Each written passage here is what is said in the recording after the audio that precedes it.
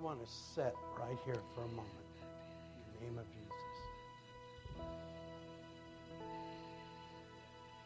If you want to sit down, the name of Jesus.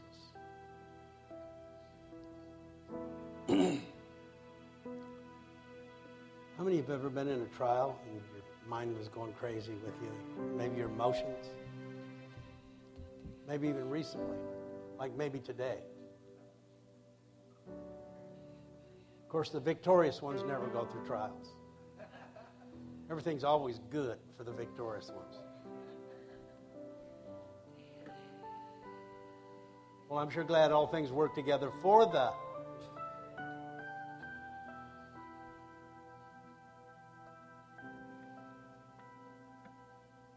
How about those trials that get so severe that nothing seems real? And you have nothing left but the name of Jesus.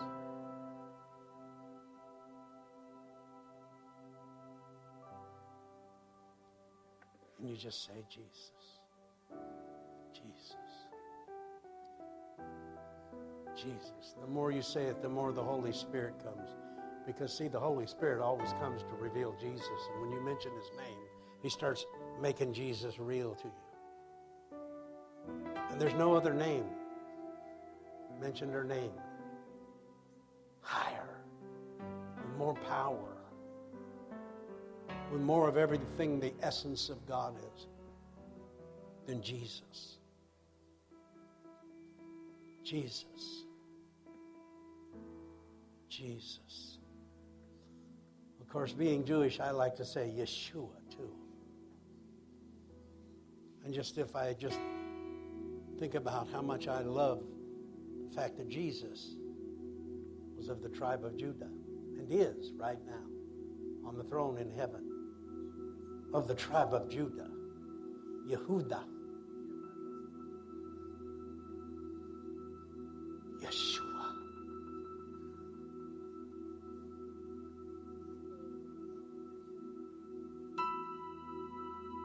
Yeshua. Mashiach. Jesus, the Messiah. Jesus, the Christ. The Christos. The anointed. Jesus. Jesus. Oh, the name of Jesus. No other name I know than the name of Jesus.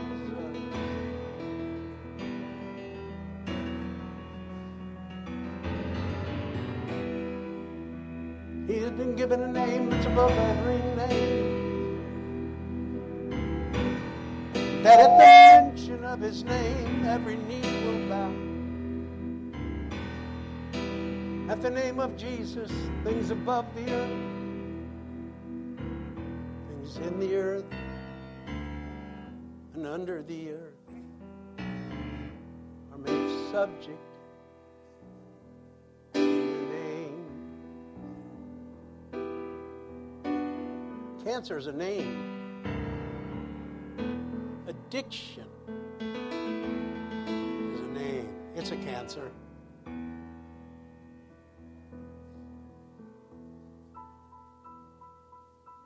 A crazy mind, that's a name. Hello, crazy mind, I hear you. I know your name.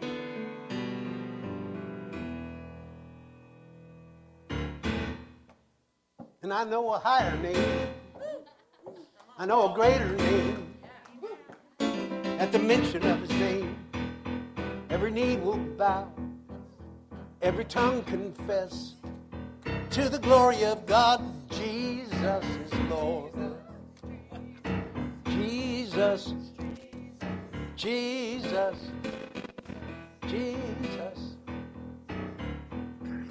We really don't say that name enough. I said we really don't say that name enough.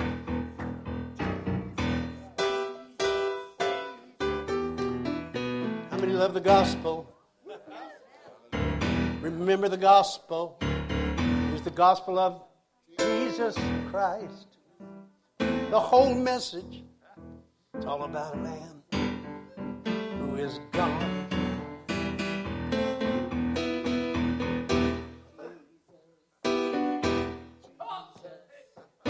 All power, all dominion. Things great, small, visible, and unseen are subject to the name. Because above every name, Jesus the name.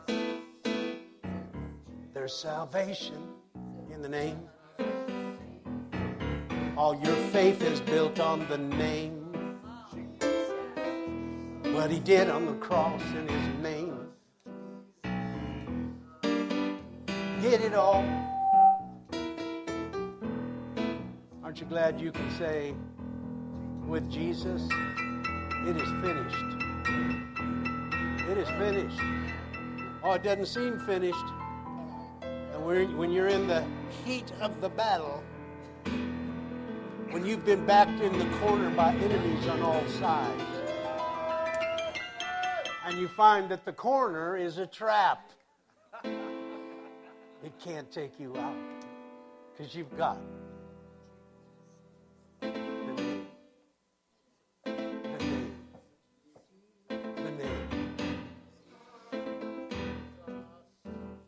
The name above all names. I want to sit on the name of Jesus. I want to stand on the name of Jesus. Everything is in the name of Jesus. Let every word and deed be according to the righteous seed. The name of Jesus. Jesus. Jesus. Jesus. How come you're all starting to smile? How come you're starting to get lifted up? We haven't even preached the gospel of this Jesus. So think how much and how good the name is and what it's doing to you. What's the whole message going to be? And what does it benefit you? How many know we need some benefits? Do I hear anybody give me a hearty amen? Come on. Is there an amen in the house? Come on. Think of it. Benefits galore. Somebody questioned me one time about that. It seems like it's selfish to want things when you do something for God. Really? Everything I do in my life, I do as unto the Lord. If I can't, like, you're tempted with that sin, and you're going to get ready to do that sin, just say, okay, now I'm going to do this in the name of Jesus. Try it. And then just say, Jesus, to glorify you, I will do this. Guess what? You're probably going to change your mind really fast because you can't do it in his name. No. You can't do it in his name. Because the Holy Spirit's going to come on you when you mention his name. And it's going to keep coming and keep coming. Holy Spirit is. Holy Spirit.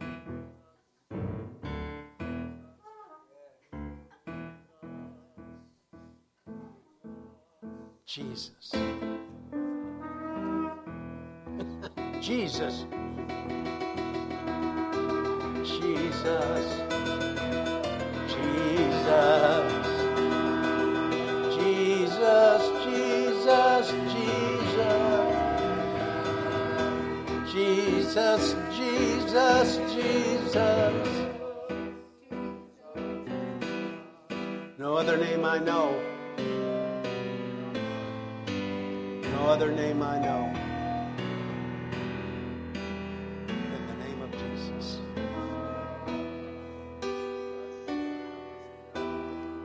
Yeshua HaMashiach.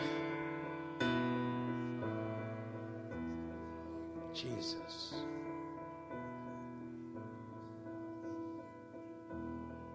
Oh, you can't help but fall in love when you say the name of Jesus. The more you say it, the more your faith will grow. And everything will happen when there's faith in that name.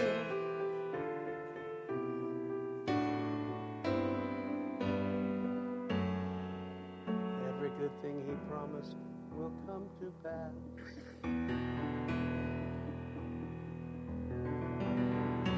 Aren't you glad you have all eternity to watch it unfold?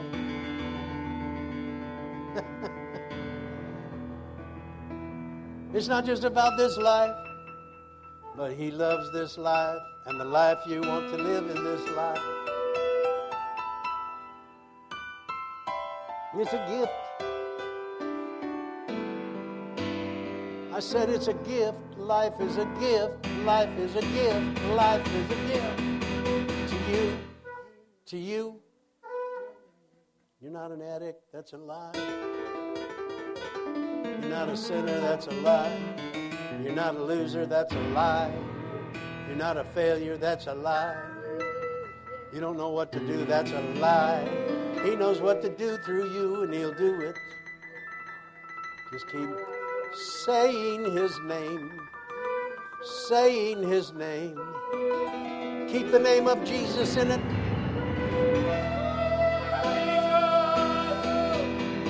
Keep the name of Jesus in it.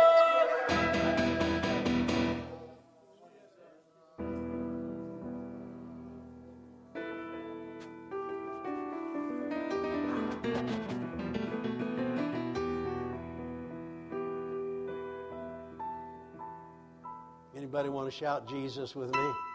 Jesus! Lord Jesus!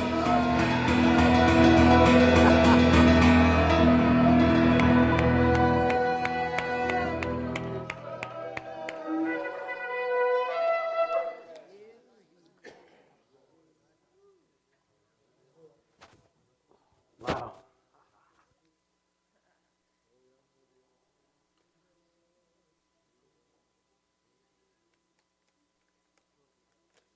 The more you say the name of Jesus, the more you'll love the name of Jesus. And the more you love the name of Jesus, the more you'll want to keep the commandments of Jesus. How many are glad you can keep Jesus' commandments? He only gave us two, you know. Great Commission, Great Commandment. Know God, make Him known. That's what it's really all about. Aren't you glad you get to hear His voice? How many can hear your shepherd's voice? Somebody tell me who your shepherd is. Jesus. Who's your shepherd? Jesus. So does that make you a sheep? Yes. Are there any sheeps here?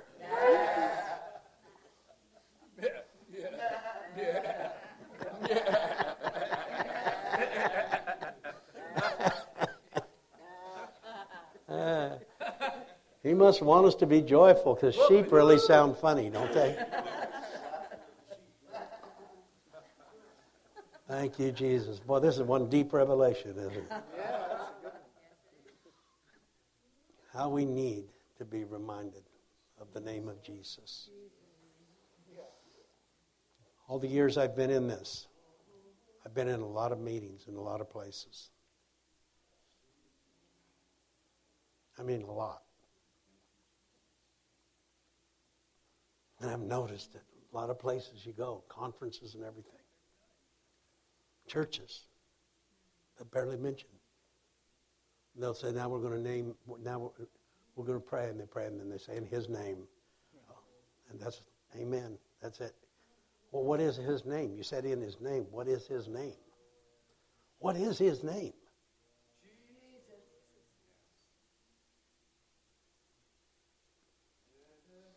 going to baptize in the name of the Father and the name of the Son and the name of the Holy Spirit. What is that name? Father's Adonai, Lord. Son is Yeshua, Jesus. Right?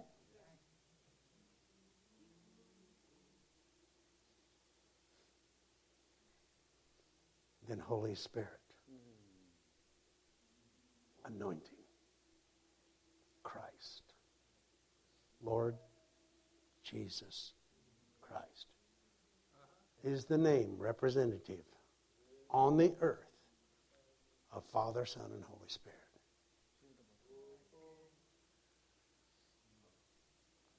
Well, I don't. Let's see. Let's have a doctrinal debate about that. Okay, you can. I'm not going to argue with anybody. I choose to believe that the name of God on earth is the Lord Jesus Christ. Oh, there's other Hebrew names. I know them all that stuff. I can teach on them. I will. No brag. There's a lot of stuff in your spirit too. We really are full of God. We are really incredible people. And becoming more incredible every single day. Every moment. And the more you say the name of Jesus, let all things be done in word and in deed in the name of Jesus, Paul taught us. Oh, Jesus. I think it's time for a new Jesus revolution. Anybody want to be a part of that? I do. How many want to be a part of that? I'm going to say something here. Let there be light. Everybody want to say, let there be light? Let there be light. Would an usher get that message? Let there be light. Let there be light. Usher? Let there be light.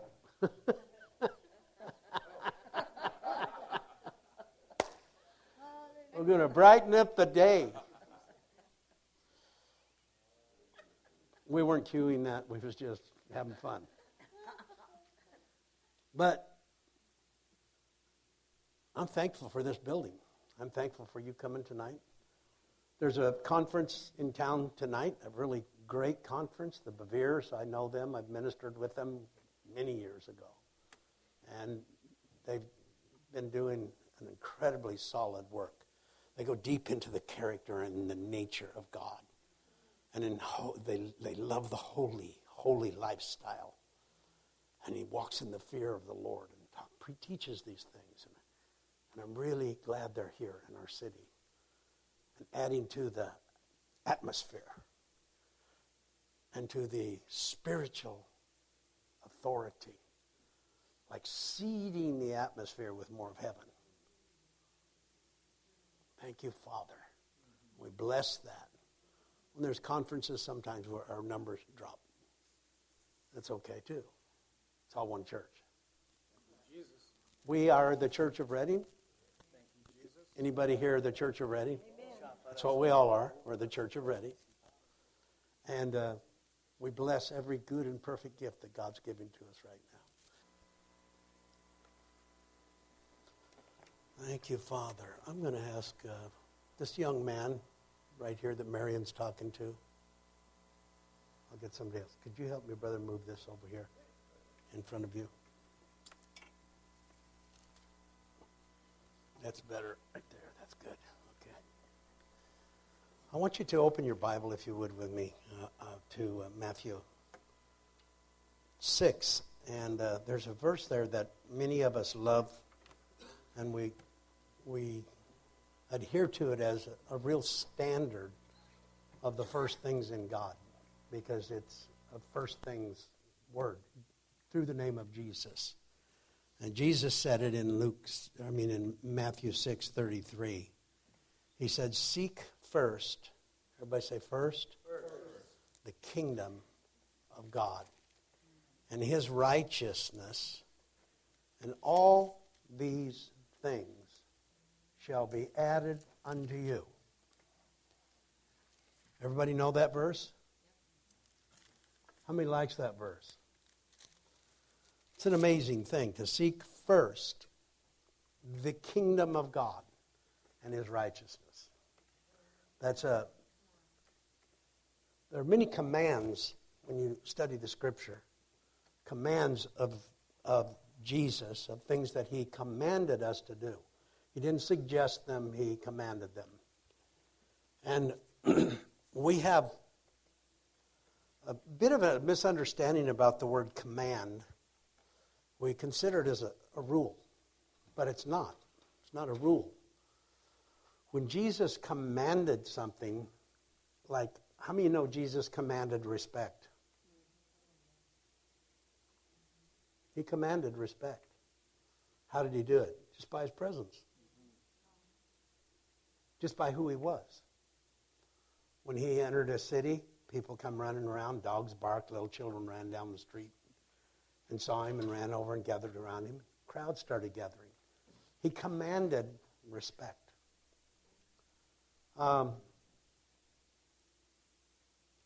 Certain people command attention by their appearance. Nothing commands attention more than a beautiful woman. She can just command your attention. It's a great gift women have from God. Some people feel that way about men. Today's world, they could feel that way about both of them in a perverse way because it's such a crazy world we're in. By the way, it's no different now than it was in the Roman Empire. It's always been like this in every empire since the fall of man. Perversity has always been here. And there's more of it now than ever. How many know that's true? Well, there's more people. Never been this many people on the earth.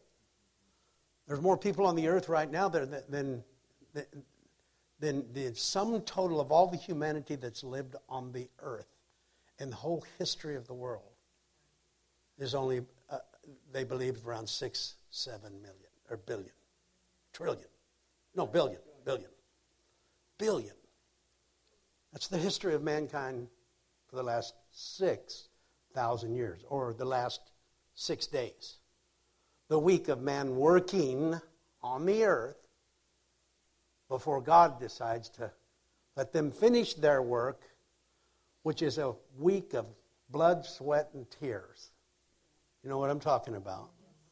When man works things out, it's always blood, sweat, and tears. But then now we're about to enter into the Shabbat of God. The rest. An ending day, an eternal day. It's called a millennium. It's called many things. It's an unending day. A day that never ends. And it's going to be the day that God says, okay, now you've done it your way, now we're going to do it my way. Rest. And no one will accomplish anything by blood, sweat, and tears. They'll accomplish it strictly, supernaturally. Because Almighty God will be on the planet, and so will His people who have bodies that can never be destroyed, that never are tiring, and that can supernaturally do anything that the Lordship of Jesus Christ wants to do through them at any given moment. And what a world will be built. What a planet and transformation there will be. And see, we're not just near the end of the week. We've already passed through the 6 days of work, and people don't know it. They don't realize what time it is. I sing it all the time. Everybody know what I'm going to sing right now? Does anybody really know what time it is? Come on. About time.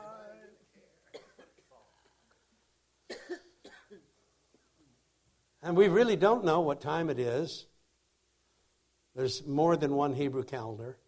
As a matter of fact, there's a few.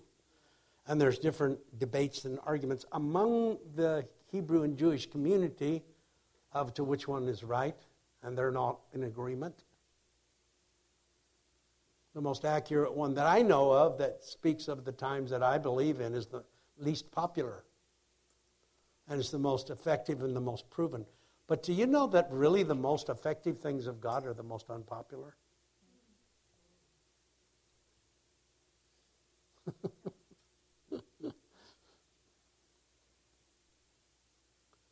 They're the things that Jesus did when he walked the earth, like suffering, like despised and rejected among men, a man of sorrows, acquainted with grief, where we hid as it were, our faces from him and said, he is cursed of God.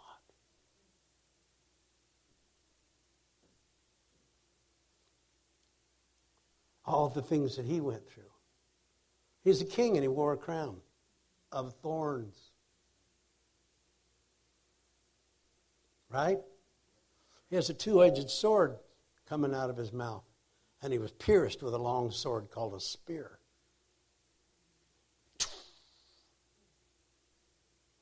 He was already dead. Actually, he wasn't dead. He just commended himself to the Spirit of God. He just gave up the ghost. The spirit man he is left his body, and he commanded it. The cross didn't command it. The cross couldn't kill him. He wasn't a sinner. Wages of sin is death. He had no wage coming.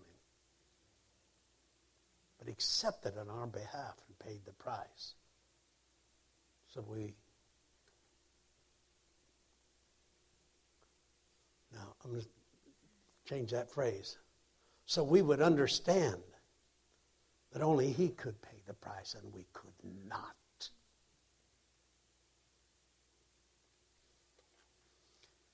He didn't just pay the price so we wouldn't have to, because how many of you know we're still paying a price? Anybody paying a price to live for Jesus? Has it cost you anything? You ever been persecuted, despised, rejected? Have you ever been misunderstood? Have you ever been hated because of Jesus? Well, he did all that. I don't have to do that. No, you don't have to. You get to. There's great prize in it. Great wealth. Great understanding. But I guarantee you, if you try to arrange it and do it yourself, it's no longer him doing it or allowing it or working it in your life. It becomes something that you may be doing because your whole attitude about yourself thinks maybe you need that because you're bad or because you want to pay the price. The only price that's ever going to matter is what Jesus paid for. Do I hear an amen? Amen? He really did it all. It is finished, he said. This is a powerful thing. The benefits of us believing in what he did is so huge and so magnanimous, so great, so incredible, so wonderful. It's 8:17. I have about 32 minutes to give you what I'm going to give you. I'm on the clock. My time card has been punched. I want to ask you some questions. Seek first the kingdom of God and his righteousness, and all these things shall be added unto you. I'm going to start in the very first word. Seek. Seek. But seek first. Seek. How do we seek God?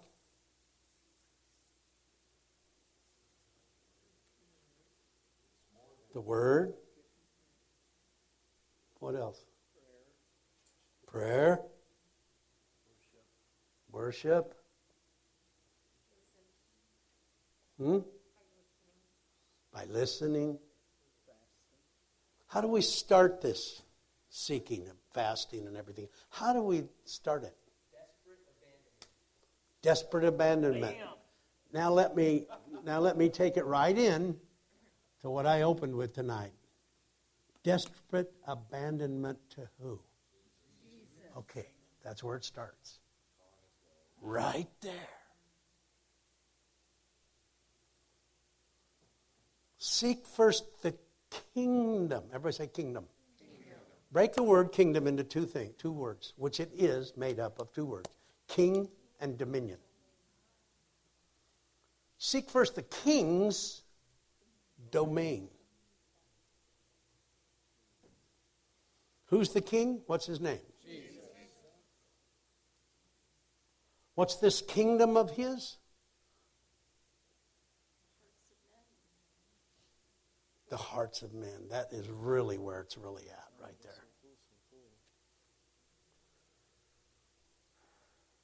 The things that are under the dominion of God are under the name of Jesus. And they're under the person of Jesus. They're under the lordship of Jesus.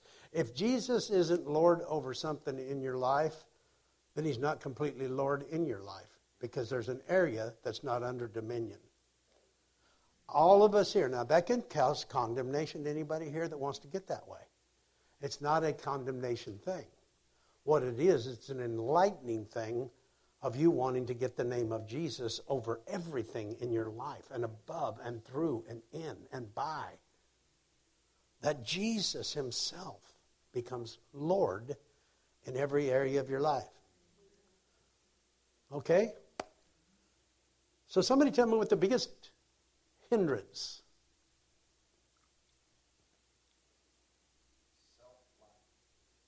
Self-life. The biggest hindrance to the lordship of Jesus in your life. Self-life. Okay? What tantalizes and antagonizes the self? What's the number one thing that is the root of all evil?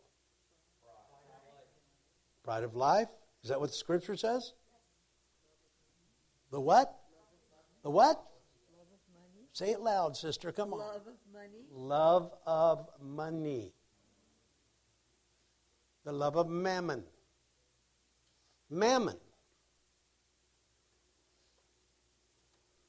is living for selfish reward.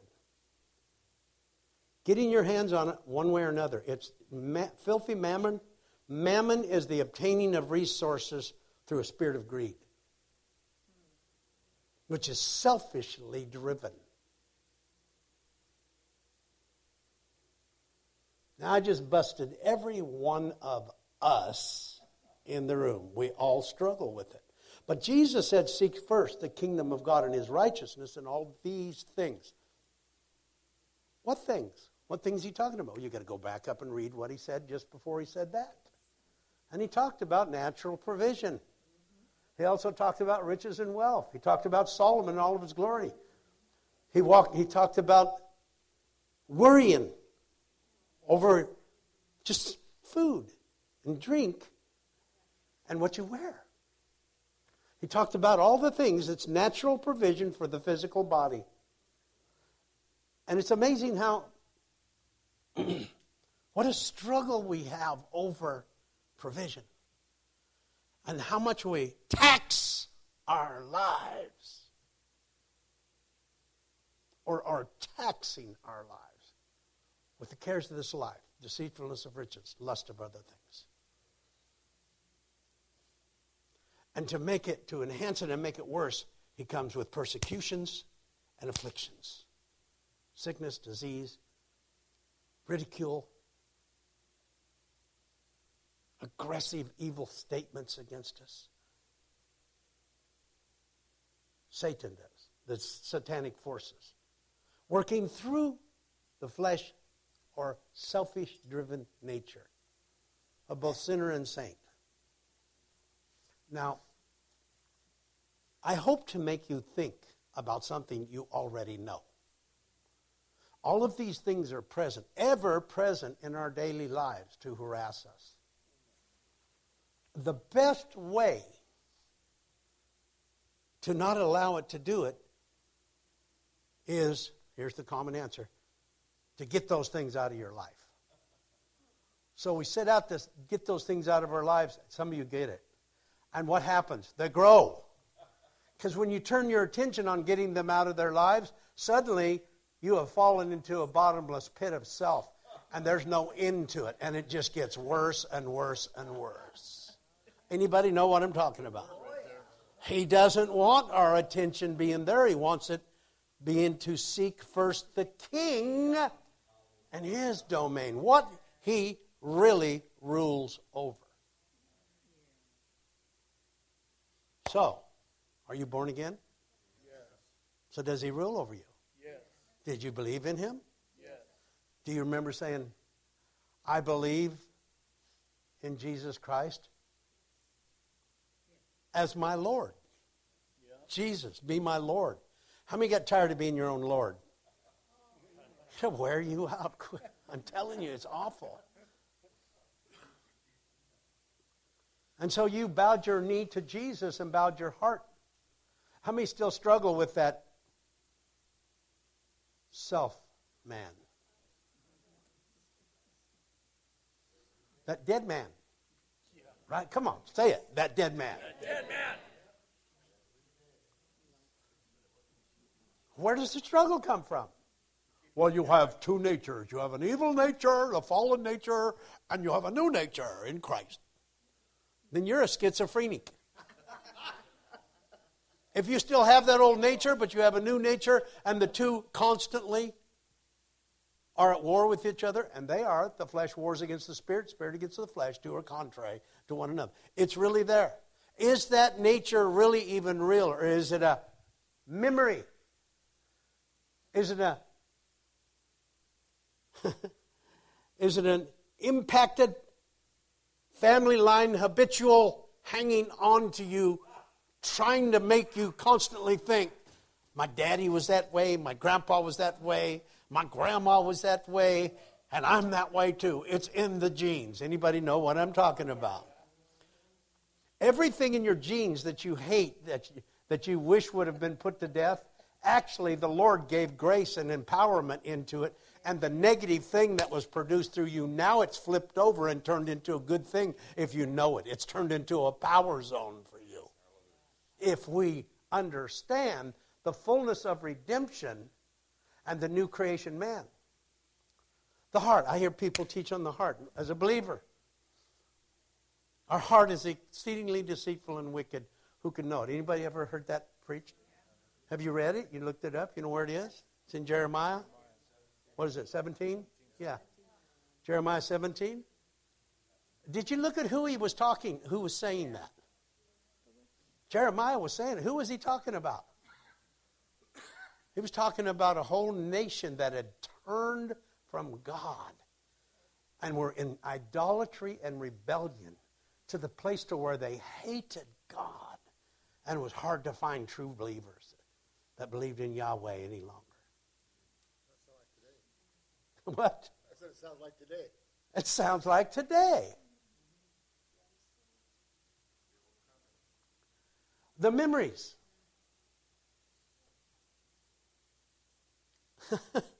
Every bad memory you have that haunts you and comes to mess with you and tries to get you to think you are still that old man, that is a lying spirit, a lying ability that was in you back before you submitted to Jesus and submitted to the work of the cross, and you died and were resurrected as a new creation. They say, well, yeah, but it's still in your heart. No, it couldn't be in your heart because you got a brand new one when you were born again. He recreated your heart, but we have to guard our heart with all diligence, for out of it comes forth forces from the spirit man. It pumps all of the stuff. That's what the heart is. It pumps everything that's in our spirit into our natural being, into our mind, will, emotions, imaginations, intuitions. It pumps into us the prosperity of the kingdom of heaven and the kingdom of God that is within us. Do I hear an amen? It wants to produce a flood coming out of through your heart to your soul and your mind, will, emotions, imaginations, intuitions, memories, to where it literally washes them all away and destroys them. A flood in your earth so that no flesh is saved. It's all put to death and washed away. Do I hear an amen? Now, this is the prosperity that we're coming into. This is the blessing. This is all these things that He has created and put on this earth. I'm amazed at how people will start looking for something wrong when you start talking about prosperity, because they are brainwashed into believing, like Gentiles, not Jews. Gentile mentality will always tell you you have to be poor, broke to be humble. And that to desire anything at all except the clothes on your back and the food in your stomach. That's all Jesus wanted. That's all we want. That is all ascetic thinking of the dark ages. And it was people trying to win their own salvation and glory by fasting and prayer. By silence. By the way, I fast and pray. I don't do it to win anything. I do it to tell my flesh, you will be starved until you completely submit to the glory. And no matter how long it takes, I'm going to keep fasting and praying until you are washed away in a flood of glory coming through my new creation heart and flooding my whole being. Anybody want a flood? Anybody want to be in the flood where the glory of God fills the earth as the waters cover the seas? Anybody want to be in flood like what happened in the days of Noah? So shall it be in the days of the coming of the Son of Man. They were eating and drinking and giving in marriage. And the flood came and took them. I'm screaming. Sorry. I wanted to teach. Came and took them all away. Very nice. Beautiful. Came and took them all away.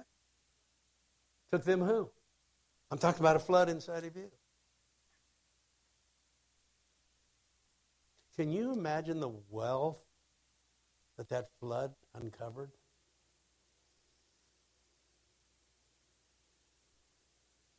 Look at human history and what was established and what was built concerning gold, silver, precious stones, jewelry, everything else.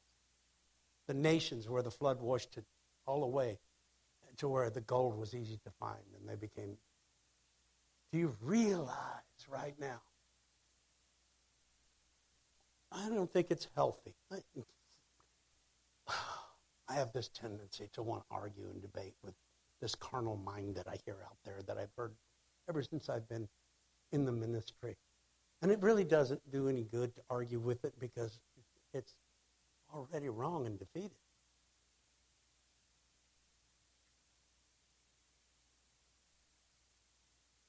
We have been taught, I say the Gentile church, has been taught to think on riches and wealth and gold and money and bank accounts and having abundance. And listen, that it's wrong. That nobody can control it. If you talk about it a little bit, just a little bit, it's going to start coming like a flood. Like talking about a beautiful woman and everything about her that's so beautiful. And the next thing you know, you're in trouble. I can talk about beautiful all day long, about anything in creation and never sin. Because the beauty of a person doesn't have anything to do with me knowing or expressing anything that is their private life. Even their thoughts. There's things that's off grounds. Out of bounds. It's not pure and just and lovely and honest and of good report. I'm not afraid to talk about wealth. You know why? Because I'm rich. If I was poor, it would make me feel bad to talk about it. I'm so glad that I'm so rich. I'm so glad that my dad owns the whole planet.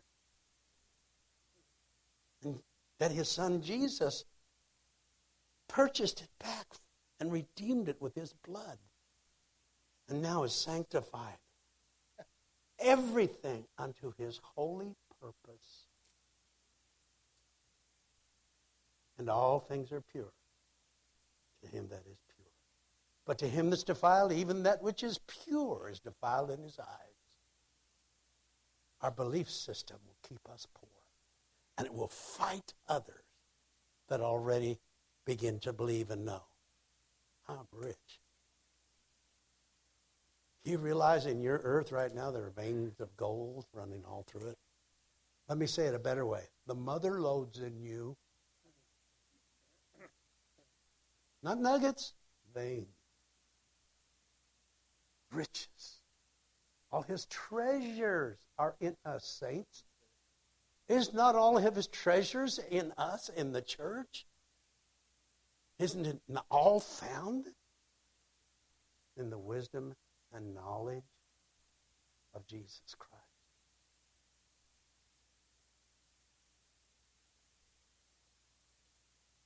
I love talking about money.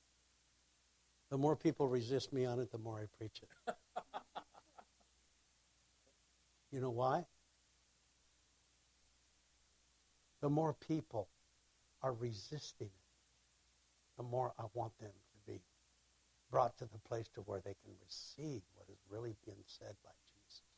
Okay, let's go back to Deuteronomy, the laws given by Moses.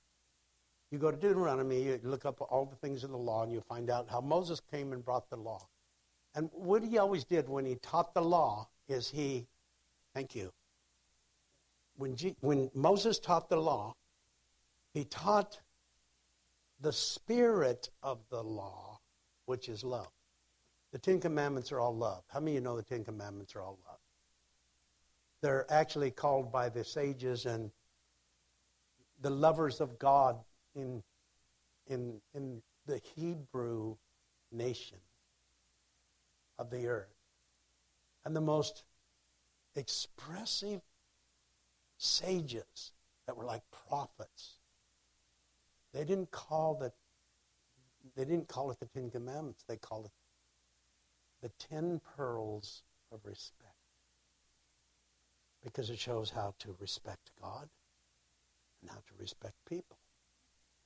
And Jesus said all of these commandments, these 10 commandments, are built upon these two, that you hear, O Israel, have a relationship with God.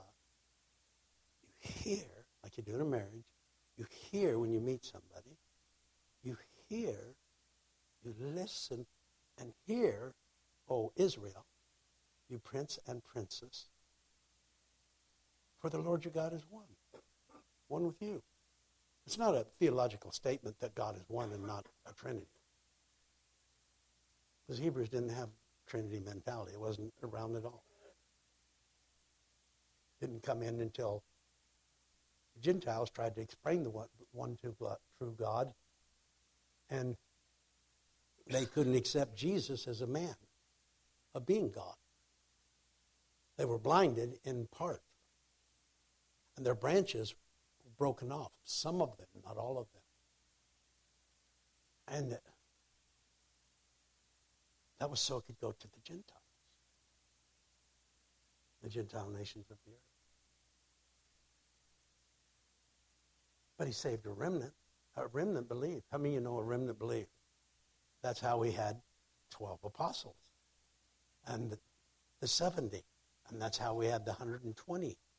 And that's how we had the 3,000 on the day of Pentecost and the 5,000 the next crusade they had, and the growth in the numbers spreading. And that's how it went all through the Gentile world of that day. And how the gospel spread like fire, the good news of Jesus. Because it taught that we are now heirs of God. How many remember the mandate that was given? Right now, I want everybody here to know I believe in dominion theology. And I don't care who doesn't. I really don't. You know why? Because Jesus told Adam and Eve to take dominion and rule over the earth. Multiply, replenish it. Subdue it and fill the earth. He hasn't changed his mind a bit. Now it's through the gospel of the kingdom. Do I hear an amen? Well, are you a kingdom now? Well, I'm definitely not a kingdom later. The kingdom is in me. I have the kingdom of God within me. You have the kingdom of God within you. Anybody here have righteousness, peace, and joy in the Holy Spirit? That's the kingdom of God. The kingdom of God doesn't come with natural observation, meaning, if you look it up in the Aramaic and Greek, it doesn't mean you can look around and see the kingdom of God being built with your eyes all around you. No, you can see the kingdom of God being built in the lives of people who now live by love through faith and faith through love. And they operate completely everywhere they go.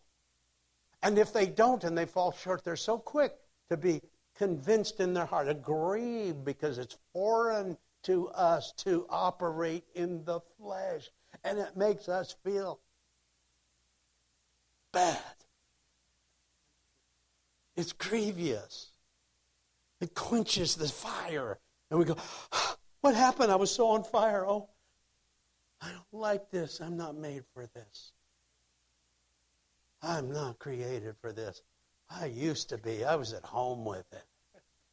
Man, now it's a yuck in my spirit.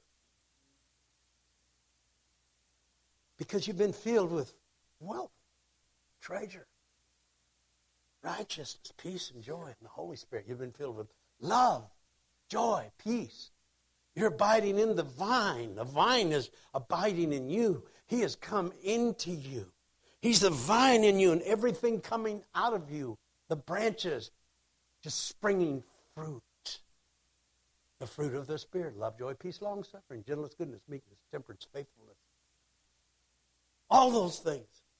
All 9 of them. Now, every good and perfect gift that comes down from the Father of lights has been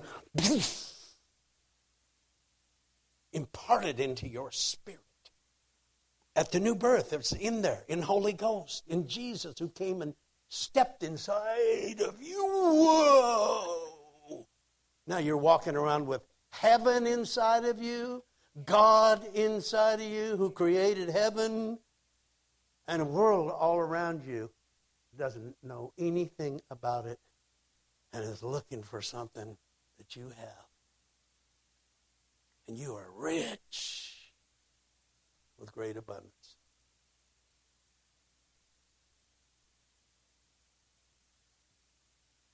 I have so much I want to share with you. I'm going to stay on this for quite a while. The Lord spoke to me and told me He wanted me to become pragmatic about the gospel and about the ways of God. I asked my wife, does pragmatic mean this? She said, well, yeah. She said, well, let's see. Here it is.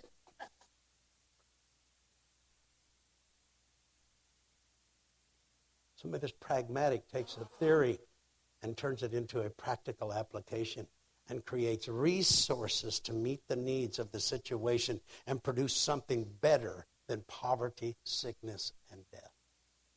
In the law of Moses, when he teaches the 10 Commandments, he brings explanation to it after he does. And the 10 Commandments are so beautiful. We've got to get them back in the courthouses. They've got to be in Washington, D.C. everywhere. The 10 Commandments are awesome because the law of Moses is for sinners because they have no conscience without it. Our Constitution has no power without it. It's the rule of law. It's the law of Moses. And in Jesus coming into the lives of believers and taking our constitution of the kingdom, Matthew 5, 6, and 7, and applying it to the constitution of the constitution of that Jesus brought us in the kingdom in Matthew that I just read from in chapter 6. Seek first the kingdom of God. He's addressing every need of human beings spiritually, naturally, physically, emotionally, relationally, and financially. Now, we think the whole financial process should be down the line last that we talk about. Spiritual things are more important than practical things. That is dualism. Dualism says that things that are natural, gold, silver, precious stones, money, power, and all that stuff, all those things are evil. We put them out of our life. And we stay spiritual. We need spiritual power. Spiritual power for what? What's it for? Do you have dominion on the earth if you have no money? Yes. No, you don't. If you don't have property and land, you don't have true wealth. You don't have true spiritual dominion by just spiritual power. And that's what I'm talking about. And I'm sorry I came back so quick at you on that. Because the thing I don't want to do is have debates. I want to show you something that God has shown me that's so beautiful. I was dirt poor when I met Jesus. I was a drug addict.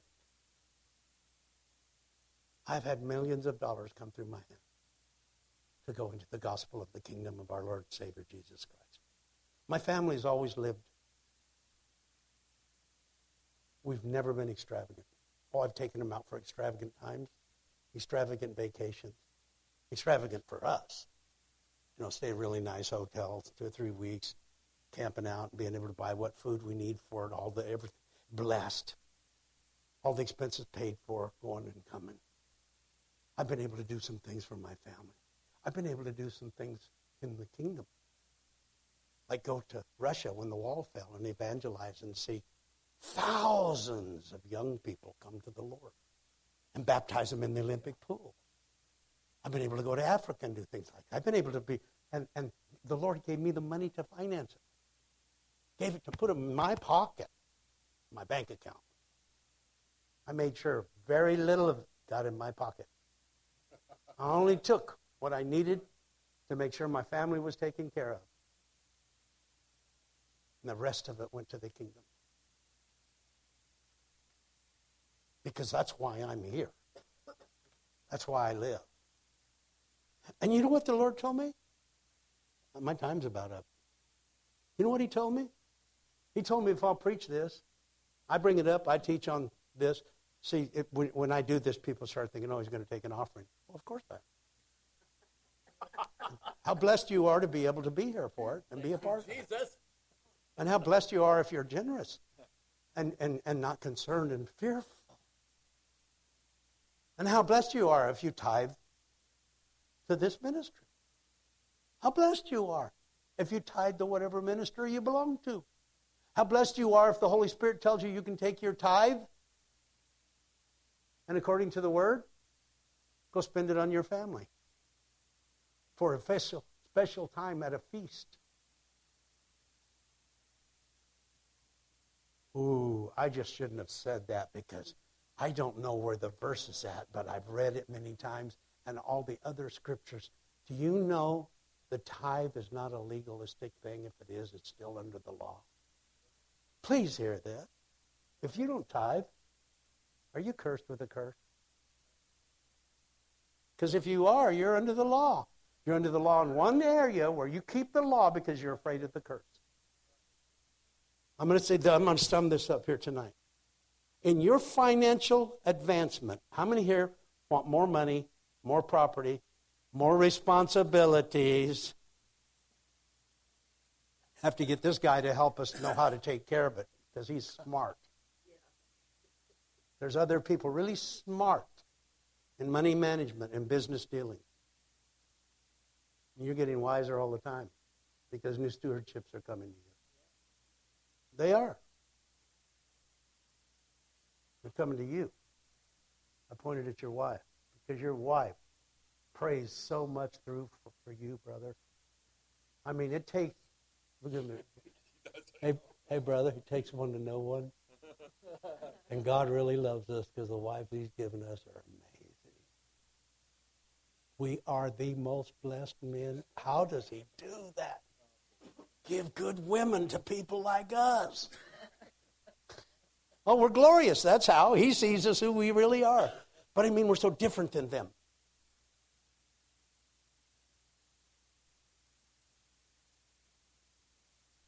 If you tithe because you're afraid of the curse, your tithe will never get you the blessing God wanted to get to you through it.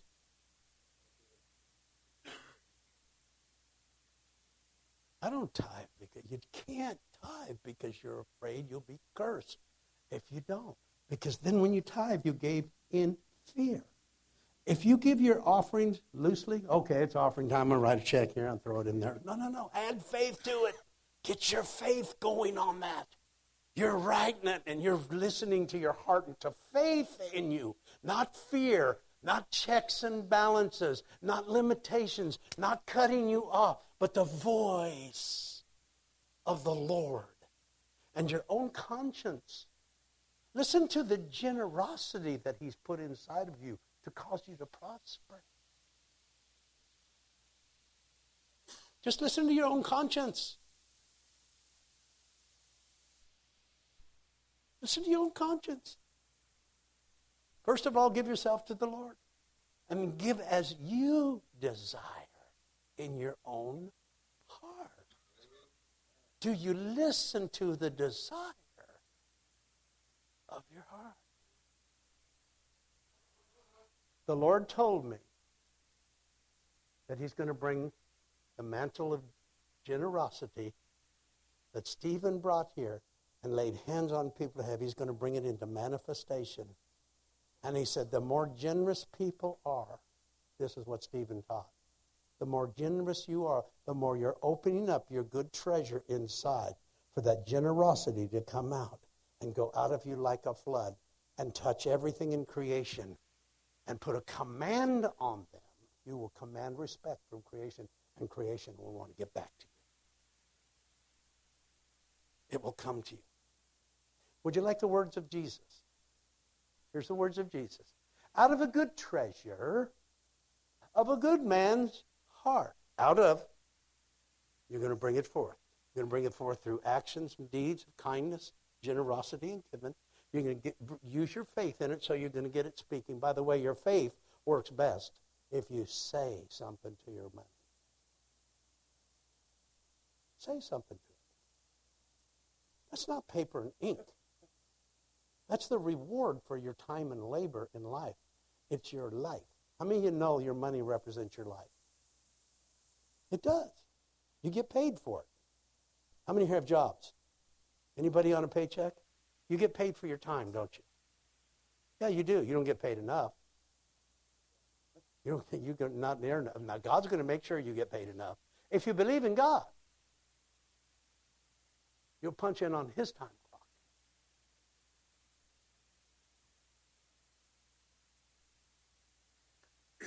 The mantle of generosity is going to bring forth financial glory. It's going to bring forth abundance. Here's why. God is so grieved at his people being in debt. He's grieved at their worry and fear, their debates and arguments. He is not pleased with it. And it's not that he's not pleased with you. He's not pleased with that spirit of this age and this world that makes you live in greed. Fear of lack. Greed always causes a fear of lack. Abundance is never about me being able to go out and live in avarice and buy whatever I want and get whatever I want whenever I want to. I know some rich people. I know some rich preachers. I know some very wealthy people. None of them go out and buy what they want unless they're on a spree of spending money on their family or something like that. They don't do it. They are smart. They calculate the joy it will bring. They know before they start giving there's more coming. They know that in their giving, people are going to reward them back with love. And they need that love to live. And they want to make them happy. And they want to see them happy. And their joy is in doing that. I'm talking about people that really know how to handle wealth. Wealth is to bring what heaven brings. Anybody here happy when you get to heaven that you're going to have your greatest, most beautiful desires are going to be put before you. And it will be everywhere. How many are glad heaven is beyond anything you can even imagine? Now, me, I've never had a big desire for a mansion. I've got a mansion just over the hilltop in that bright land where we never grow old.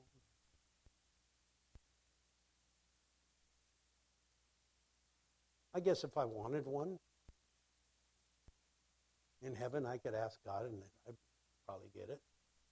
I always thought about me having a mansion, my wife having a mansion, and my children having a mansion, and my friends all having mansions. Everybody has their mansion. They all live alone in their mansion. That's not what it's about. This whole thing, there's such poverty. There's people in this room. You're strangled for lack. You fight with lack. You worry. How are we going to take care of our family? How are we going to raise our children? How are we going to do all this?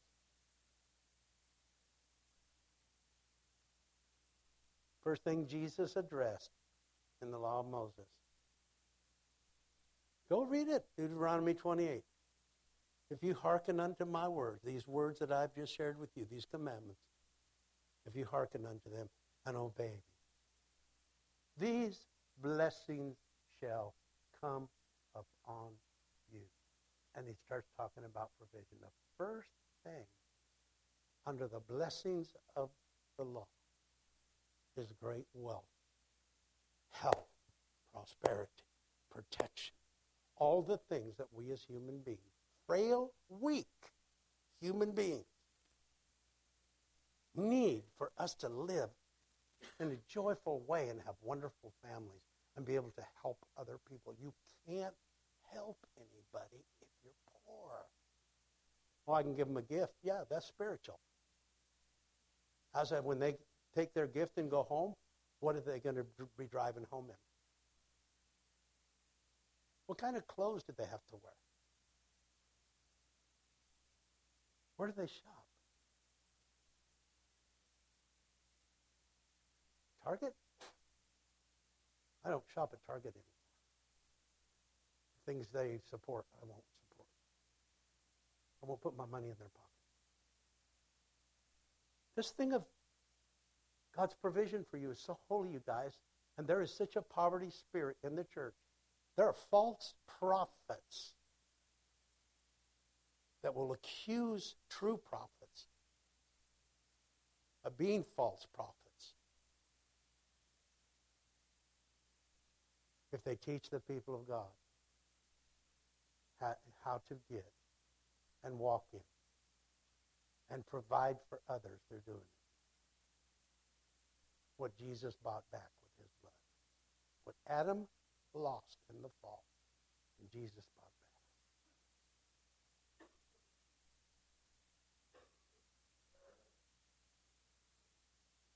I have a book that I've written with the help of another man on all the Old Testament scriptures and then the New Testament scriptures of the economic systems of God under the Old Testament and the New Testament. And what happened to every place in history, every single movement, every single believer, every single preacher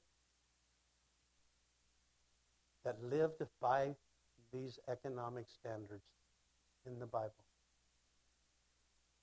And you know, when people have their minds made up, the gainsayers of these things, it don't matter what you say. They're not even hearing you. All they hear is the nagging voice of criticism. It's really sad. It's a poverty spirit. Got them. It's got them. It's choking them. I hate what it does to them. Good people being choked by a fear to want to really have such abundance that you can write checks out to a ministry to save people from sex slavery. or feed the poor, or create a ministry right here in the back corner of the building over there that feeds the poor all around the area and preaches the gospel to them. And when they come in, they sign up things, and we take them to a class and preach the gospel and heal the sick, prophesy over them, get them. It takes money. It takes finances.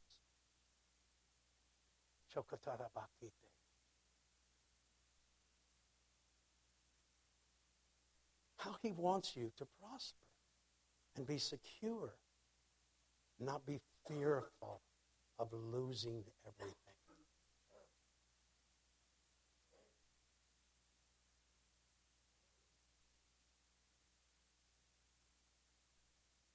So what's the first thing Jesus said when he stood up and preached the gospel the very first time in the book of Luke? The Spirit of the Lord is upon me, for he has anointed me to do what? His first message. Preach good news to the poor. What would good news be to a poor person?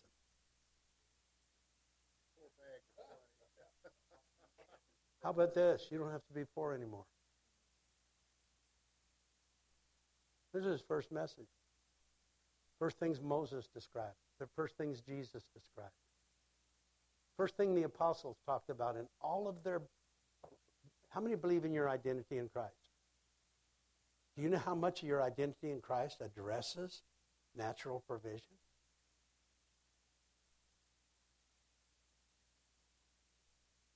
Some of the very first things it addresses. Go back and look at it. It's amazing. The whole entire Bible is there to give back the earth to the sons of men through our Lord Jesus Christ. To take dominion. Wall Street is going to have to bring it to our feet, guys. Except those in Wall Street that are taking it away from Wall Street for the kingdom's sake.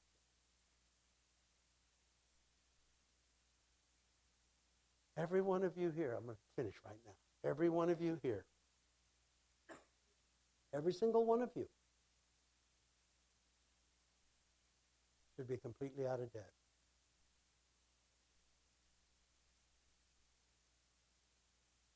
Completely out of debt. You shouldn't have to pay the bank for your car. Anybody want that? Anybody here own homes? If I asked you who owned homes, just raise your hand. Then I would ask this: are you still making payments on it? I mean, because we know when you buy through the bank, you don't really own the house. They own the house. Right?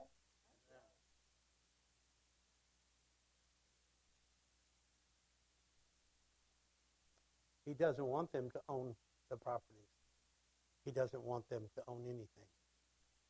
He wants us to be completely out of debt and be so prosperous that every place we turn, God causes us to be overwhelmed with blessings and abundance.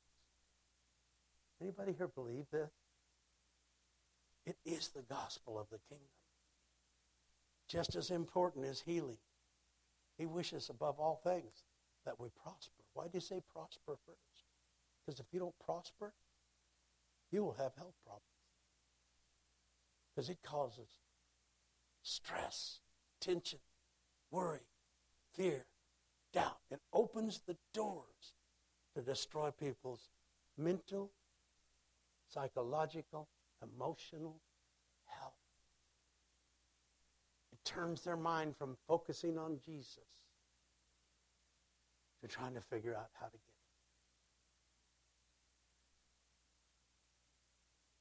That's worry.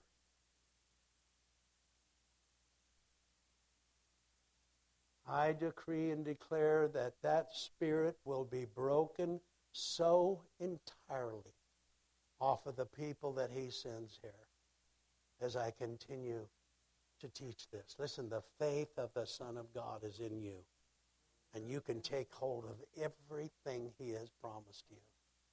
And you just sit down and talk to him. Lord, I want to get out of debt. I want to do that. But while I'm doing that, I want to start right now by knowing you're going to do it. And I'm going to open my heart to you. I'm going to expand. What if you just increased your giving $20 a week? Do you think God could do something about you? How many believes your finances will increase if you do that? Well, I'll try it for 2 or 3 weeks. If it doesn't work and I get immediate breakthrough, no. Listen. Keep sowing seed. Increase what you're doing. Start increasing in little amounts, in a lot of little places. Every time you come here, try to put about $10 in your pocket in $1 bills. And just walk up and say, I'm putting a little money blessing on you. Give them a holy handshake. Pentecostal handshake. Pentecostal. That's what it meant. Pentecostal handshake. Just give them a Pentecostal handshake. It's just $1. Well, thank you. That's cool. Well, that seems silly. It is, but watch and see how fun it is. And you'll never miss it. Do it every week. You'll never miss it. It's $40 a month, $30 a month. You'll never miss it. You'll never miss it. You'll not even know that you did it, except you keep track of it and say, I'm claiming this, what Jesus said. I'm claiming what the Word says. I'm standing on the promises. I'm excited. I'm excited. Oh, add it up over a year. It could add up to $365. If you did it every day, just one time. Think about it. Practice some fun things with money. Think about what you're going to do with it. Name your seed. This is Bible college for my daughter. Father, I'm going to sow seed every day and see it come in. You think he'll do it? Do you have faith in God? According to your faith, so be it. Could he turn that into 30,000 college tuition for a career in part of society that needs godly people in there? Maybe send it to ORU or something like that. Some really good school. What is your dreams? Do any of you spend a few dollars every day?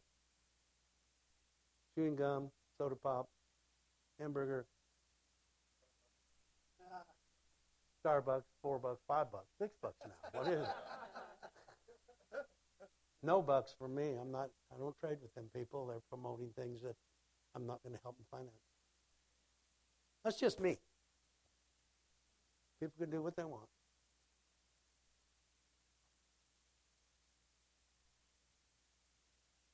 So think about it. What if you started doing this kind of simple little thing? Sit and dream up some other ways. That'd be really fun. I said this recently. I'll say it again. Find young people and pay them to come to church and hear the gospel. And bring them on a certain night when you know it's going to be tuned to reach them to a certain ministry. And, yeah, go get $50 and take $5 bills. I give you $5. No, 5, maybe 10. Okay, here's $10. You have to promise me you're coming. Keep your word. You'll do it, won't you? Yeah. I've done this with you guys. It works. It works. For kids, you know you can bribe your kids, and they'll enjoy Sunday school more, and they'll be excited about coming and getting it before Sunday school. And then you can teach them how to tithe and offering. They'll start sowing at this little young age, and the next thing you know, they're blessed everywhere they turn. And they know why, because they gave to God, and God's faithful. Start having some fun with your money. This is supposed to be for the joy and the righteousness and the peace that's in the Holy Spirit. I know the people in this group, the ones that are faithful. I know, I've never asked you, but I know where you're at financially pretty well. Most of you. You know, people leak and they can give away secrets and tell you things. We all do it. We call it relationship. I'm saddened when I think of what you deserve, what God wants to give you, and you're not getting it yet. And the struggles you go through, and the worry and the concern.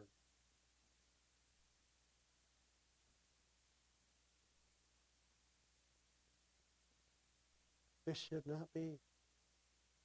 It is not my Lord Jesus. It's not why he hung on the cross.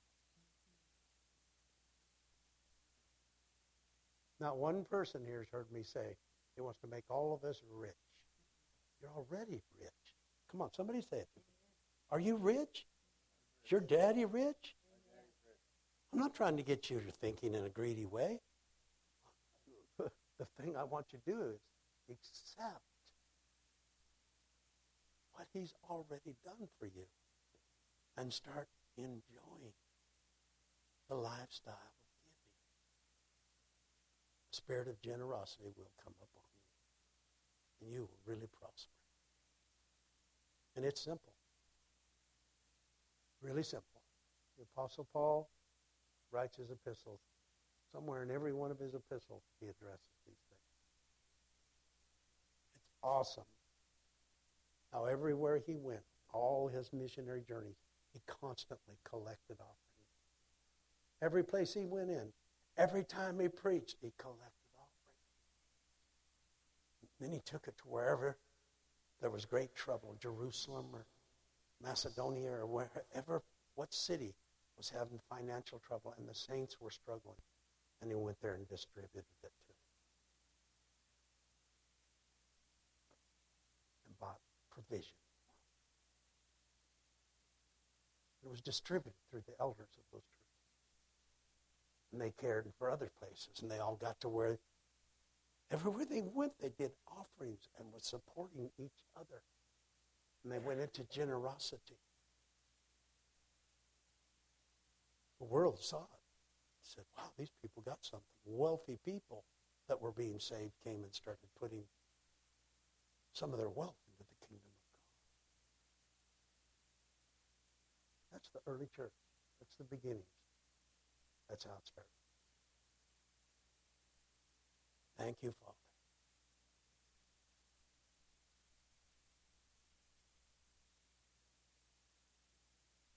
I've been around false prophets that preached to get people to give them their money and lived extravagant, wasteful lifestyles.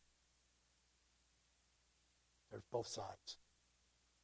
To those that love Jesus, they're going to find a way to enter into his abundance. And they're going to share it and advance the kingdom of God. Let's all stand on our feet.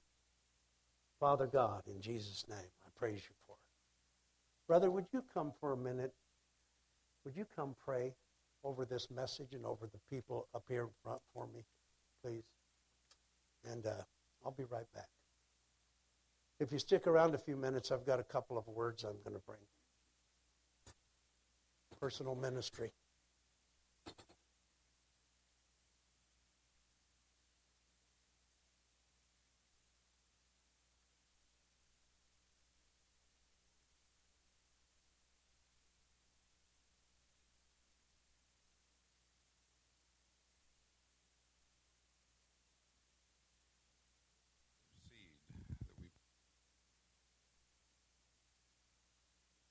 Our faith to increase, bring an increase to that seed and to water that seed in the name of Jesus. And I just pray for a blessing over this offering tonight, Lord, and that you will water this seed and that the seed is sown in the good soil, in the good ground, and that you'll breathe on it, Lord. And we give you our faith. We thank you as we sow into this ministry, Lord. that you do give it back to us. You do increase us. As farmers plant seed, whatever crop they're planting, they're expecting a harvest. And I just pray, Father, that you stir your people's hearts up tonight to expect a harvest, expect a return. And there's nothing wrong with that, in Jesus' name. So we just bless this evening. We bless the word that came forth. We bless it in the name of Jesus. And we just give thanks, Lord. We thank you. You gave your only begotten Son, that whoever would believe in him would never perish, but would have everlasting life. And you gave, and you expected a return on that giving. You expected people to get born again. You expected people to get saved. You expected people to receive your Son. So, Lord, as we sow, we expect a return. We sow, first of all, out of the goodness of our hearts. That's in obedience, but there is a return on our giving, and we just thank you for it in Jesus' name. Amen. Thank you, Father. Anybody receive what's happening tonight?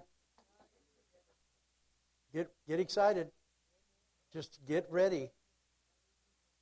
We're going to have major breakthroughs coming at this time. It's not just here. This is something that God is doing all over the nation. The great abundance that's about to break forth to those who love to give and give to live. It's so awesome. Anybody live to give? God so loved that he what? That's what love does. Father, thank you now for this offering that is going to be taken up and brought and presented to you, Jesus, as our high priest, that you are faithful and that you are such a God of abundance. We thank you that you meet every need of every person here. I'm asking you, Father, for those that have and those that have not, to bless them and give them the joy of knowing that you are right now working on their behalf and that no good thing will be withheld from those who walk uprightly. Thank you that we are your rich children. We are rich in all things, as the Apostle Paul said, because we have you inside of us. And we praise you for it.